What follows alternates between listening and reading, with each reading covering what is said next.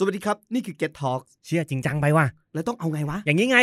Get Talk Podcast เพื่อนคู่หู โอเคเอาเนี่ยครับใช่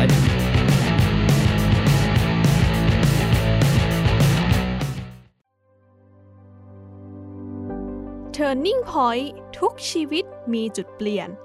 รายการที่จะพาทุกท่านมาฟังเรื่องราวจุดเปลี่ยนชีวิตของบุคคลที่มีชื่อเสียงไม่ว่าจะเปลี่ยนไปในทางที่ดีขึ้นหรือแย่ลง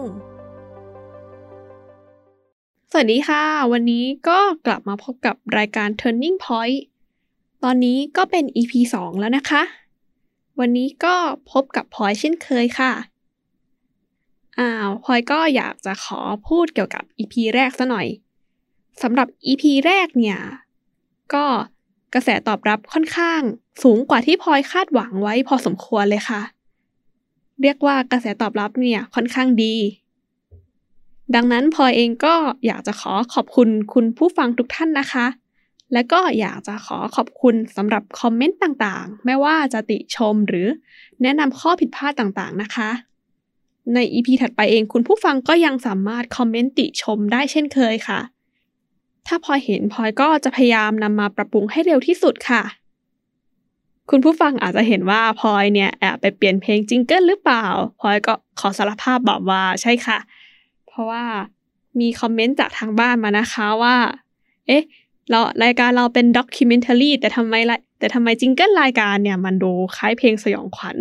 พอเองก็ไปนั่งฟังดูมามันก็เหมือนอ่ะ ก็พูดไม่ถูกเหมือนกันแต่ว่าพลอยก็พยายามจะปรับปรุงจากที่เพื่อนๆหรือคุณผู้ฟังเห็นมานะคะแล้วก็นี่เป็นรายการที่พลอยพยายามเลือกหรือว่าตัดสินใจเองอะไรหลายๆอย่างก็จะมีพี่ๆทีม Get Talk เนี่ยมา execute ทียังไงก็อาจจะมีผิดพลาดบ้างพลอยเองก็ต้องขออภัยมาณที่นี้ด้วยค่ะแล้วก็ช่วงนี้นะคะดูเหมือนว่าข่าวระหว่างยูเครนกับรัสเซียเนี่ยกำลังเป็นที่จับตามองเลยค่ะพลอยก็อยากจะหยิบตัวละครหรือบุคคล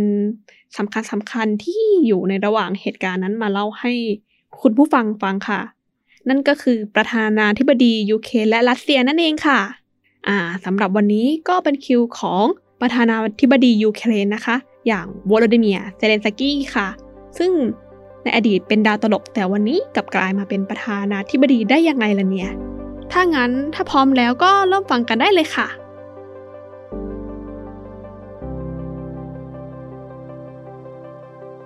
โวโลดิเมียร์เซเลนสกี้เกิดเมื่อวันที่ 25 มกราคม ค.ศ. 1978 ณ เมืองเควิริประเทศยูเครนนะคะก็เขาเกิดในครอบครัวของชาวยิวซึ่งตอนเล็กๆเนี่ย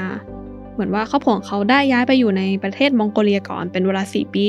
ก่อนจะกลับมาที่ยูเครนเพื่อรับการศึกษาต่อนะคะก็เขาสามารถสำเร็จการศึกษาได้ในปี 2000 ในคณะนิติศาสตร์มหาวิทยาลัยเคียริ Economic Institute นะคะ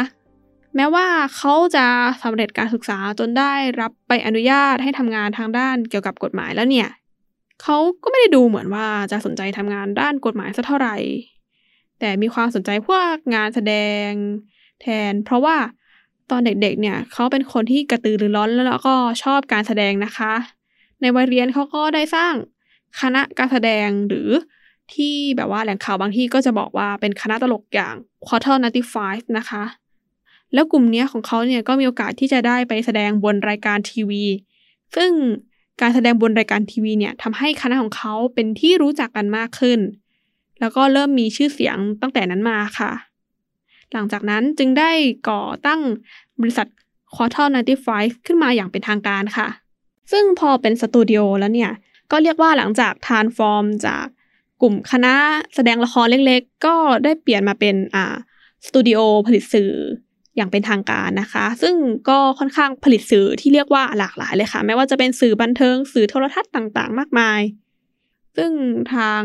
เว็บไซต์ของเขาเนี่ยได้เคลมไว้ว่าผลงานที่มีชื่อเสียงของเขาที่สุดเนี่ยจะเป็นซีรีส์ The In-Laws นะคะซึ่งชีวิตสายบันเทิงของเซเลนสกี้เนี่ยฟังดูแล้วก็ก็ไปได้สวยนะแล้วทำไมเขาถึงแบบมาเป็นประธานาธิบดีทำไมมาลงเล่นการเมืองได้เนี่ยพลอยจะเฉลยให้ฟังเองค่ะ จุดพลิกผันที่ทำให้ดาราตลกอย่างเขาเนี่ยกลายมาเป็นประธานาธิบดีนะคะก็คือการที่เขารับบทตัวละครอย่างวาซิลีโกโลบล็อกโคนะคะซึ่งเป็นตัวละครที่เป็นอดีตครูประวัติศาสตร์แต่โดนจับพัดจับผูกลายมาเป็นประธานาธิบดียังไงอย่างนั้นแหละก็ตัวละครตัวนี้จะอยู่ในรายการทีวีที่ชื่อ Servant of the People นะคะและรายการนี้เนี่ยดังเป็นพลุแตกเลยค่ะเพราะว่ามีคนชื่นชอบตัวละครที่เซเลนสกี้แสดงนะคะเท่านั้นยังไม่พอนะคะก่อนที่เขาจะมาเป็นประธานาธิบดีเนี่ยก็ได้มีการสำรวจว่าประชาชนเนี่ยอยากให้ใครมาเป็นประธานาธิบดีชื่อของเซเลนสกี้ก็โผล่มาได้ยังไงก็ไม่รู้แล้วมันก็ดันพอดีกับช่วงที่เขากำลังเล่นบทเป็นประธานาธิบดีในรายการทีวี Servant of the People พอดีเลยค่ะแน่นอนว่าเขาก็บ้าจี้ค่ะในช่วงปี 2018 เขาและคณะแสดงอย่าง Portal 25 เนี่ยได้เริ่มหันมาเล่นการเมืองอย่างจริงๆจังๆและได้ใช้ชื่อพรรค Servant of the People ล้อกับชื่อรายการนั้นซะเลยค่ะในช่วงที่เขาหาเสียงเนี่ยเขาเน้นที่จะหาเสียงผ่านทางโซเชียลมีเดียเป็นหลักนะคะและระหว่างหาเสียงเองเขาก็ไม่พลาดที่จะเรียกว่านำนโยบายของตัวละครใน Servant of the People เนี่ยมาหาเสียงนะคะไม่ว่าจะเป็นเรื่องการปราบโกงปราบคอร์รัปชันแบบที่ตัวละครที่เขาแสดงพูดนะคะแน่นอนว่าลีลาการหาเสียงของเขาเนี่ยก็เรียกเสียงฮือฮาได้พอสมควรเลยค่ะแม้ว่าเซนสกี้เนี่ยจะไม่ได้มีประสบการณ์ทางด้านการเมืองเลยนะคะแต่ทว่าเขากลับเอาชนะคู่แข่งไปด้วยคะแนนเสียง73%เลยนะคะนั่นเป็นเพราะอะไรก่อนอื่นต้องบอกว่าเซนสกี้และพรรคเนี่ยเป็นพรรคที่เรียกว่าไม่มีประสบการณ์ทางด้านการเมืองมาก่อนแถมนโยบายที่ใช้หาเสียงเนี่ยยังดูเป็นนามธรรมดูไม่สามารถทำได้จริงดูเวอร์ไปหรือเปล่าเอามาจากละครคุณผู้ฟังเองอาจจะคิดว่าทำไมเขาที่มีดีแค่การ PR หรือมีดีแค่การประชาสัมพันธ์เนี่ยถึงเอาชนะมาได้เพราะก็ต้องบอกว่าต้องพาคุณผู้ฟังเนี่ยมาดูการเมืองยูเครนในช่วงนั้นก่อนนะคะการเมืองยูเครนในช่วงนั้นเนี่ยเรียกได้ว่ามีการคอร์รัปชันการโกงเนี่ยสูงเป็นอันดับต้นๆของโลกนะคะมันก็ทำให้ประชาชนเนี่ยเริ่มเบื่อหน่ายกับกลุ่มการเมืองกลุ่มพรรคสมัครเก่าๆเขาก็พยายามเฟ้นหากลุ่มการเมืองใหม่ๆแล้วกลุ่มพรรคเซเลนสกี้เนี่ยก็ประจวบเหมาะที่แบบมาลงสมัครพอดีเลยค่ะมันจึงเป็นสาเหตุที่ทำให้เซเลนสกี้และพรรคเนี่ยสามารถชนะได้อย่างไม่ยากเลยค่ะระหว่างที่เขาดำรงตำแหน่งประธานาธิบดีเนี่ยเขาก็ไม่ได้สร้างความประทับใจให้ประชาชนสักเท่าไหร่นะคะเพราะว่าระหว่างที่เขาดำรงตำแหน่งเนี่ยเขาก็ยังแบบสร้างข้อกังขาในการบริหารประเทศอยู่ไม่ว่าจะเป็นคณะรัฐมนตรีที่มาจากคณะตลกจะสามารถบริหารประเทศได้หรือเปล่าแล้วก็ช่วงนั้นเนี่ยก็มีข่าวเช้าเกี่ยวกับเจ้าหน้าที่รัฐบาลเนี่ยรับสินบนใต้โต๊ะแล้วก็มีเรื่องไม่สามารถเจรจาสันติกับประเทศตะวันออกได้สักทีหรือมันยังไม่ค่อยคืบหน้าเท่าไหร่เราอาจจะต้องเรียกว่าติดตามดูผลงานของเขากันต่อไปค่ะว่าหลังจากนี้เขาจะสามารถทำได้ดีขึ้นหรือเปล่าสำหรับ EP นี้พลอยก็อยากจะเสริม turning point อย่างนั่นก็คือ turning point ที่ทำให้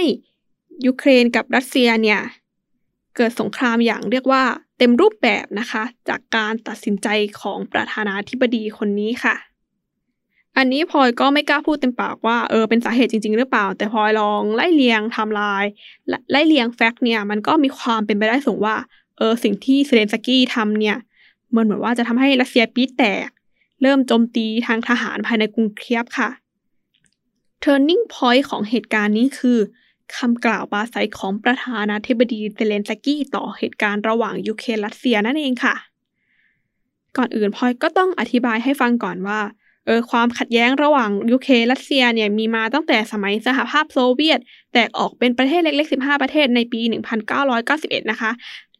รายละเอียดตรงนี้เนี่ยพลอยจะไม่ขอเล่าลึกนะคะซึ่งความตึงเครียดระหว่างยูเครนรัสเซียเนี่ยมันก็มีมาเรื่อยๆระหว่างนั้นรัสเซียก็ส่งทหารมาโจมตีแถวชายแดนบ้างโจมตีผ่านไซเบอร์บ้างเรียกว่าแย่กันไปแย่กันมายังไม่ได้ทำสงครามกันจริงๆสักทีนะคะก็ในวันพฤหัสบดีวันที่24กุมภาพันธ์เวลาเที่ยงคืนตามเวลาท้องถิ่นนะคะ เซเลนสกี้เขาได้ตัดสินใจส่งเมสเสจส่งสารบางอย่างถึงประชาคมโลกแล้วก็ถึงรัสเซียนะคะซึ่งเมสเสจนั้นก็คือพลอยจะอ่านเป็นแบบแปลภาษาไทยนะคะหากพวกเขาพยายามพรากประเทศของเราเสรีภาพของเราชีวิตของเราชีวิตลูกหลานของเราเราก็จะขอยืนหยัดปกป้องตนเอง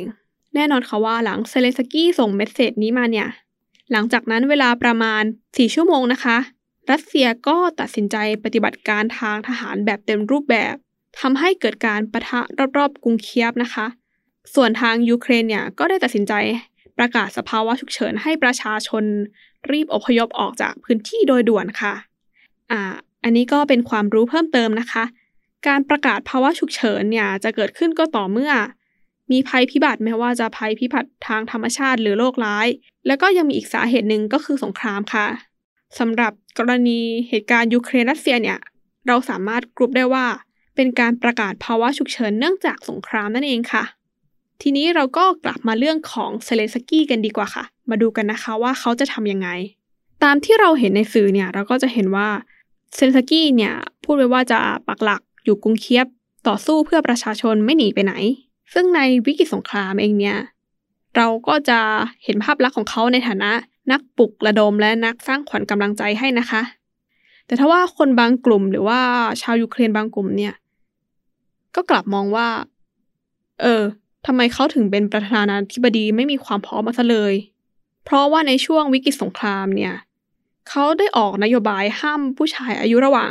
18-60 ปีออกนอกประเทศและเรียกร้องให้ชาวยูเครนถืออาวุธต่อสู้และกระทรวงกลาโหมเองเนี่ยก็เหมือนจะออกนโยบายมาว่า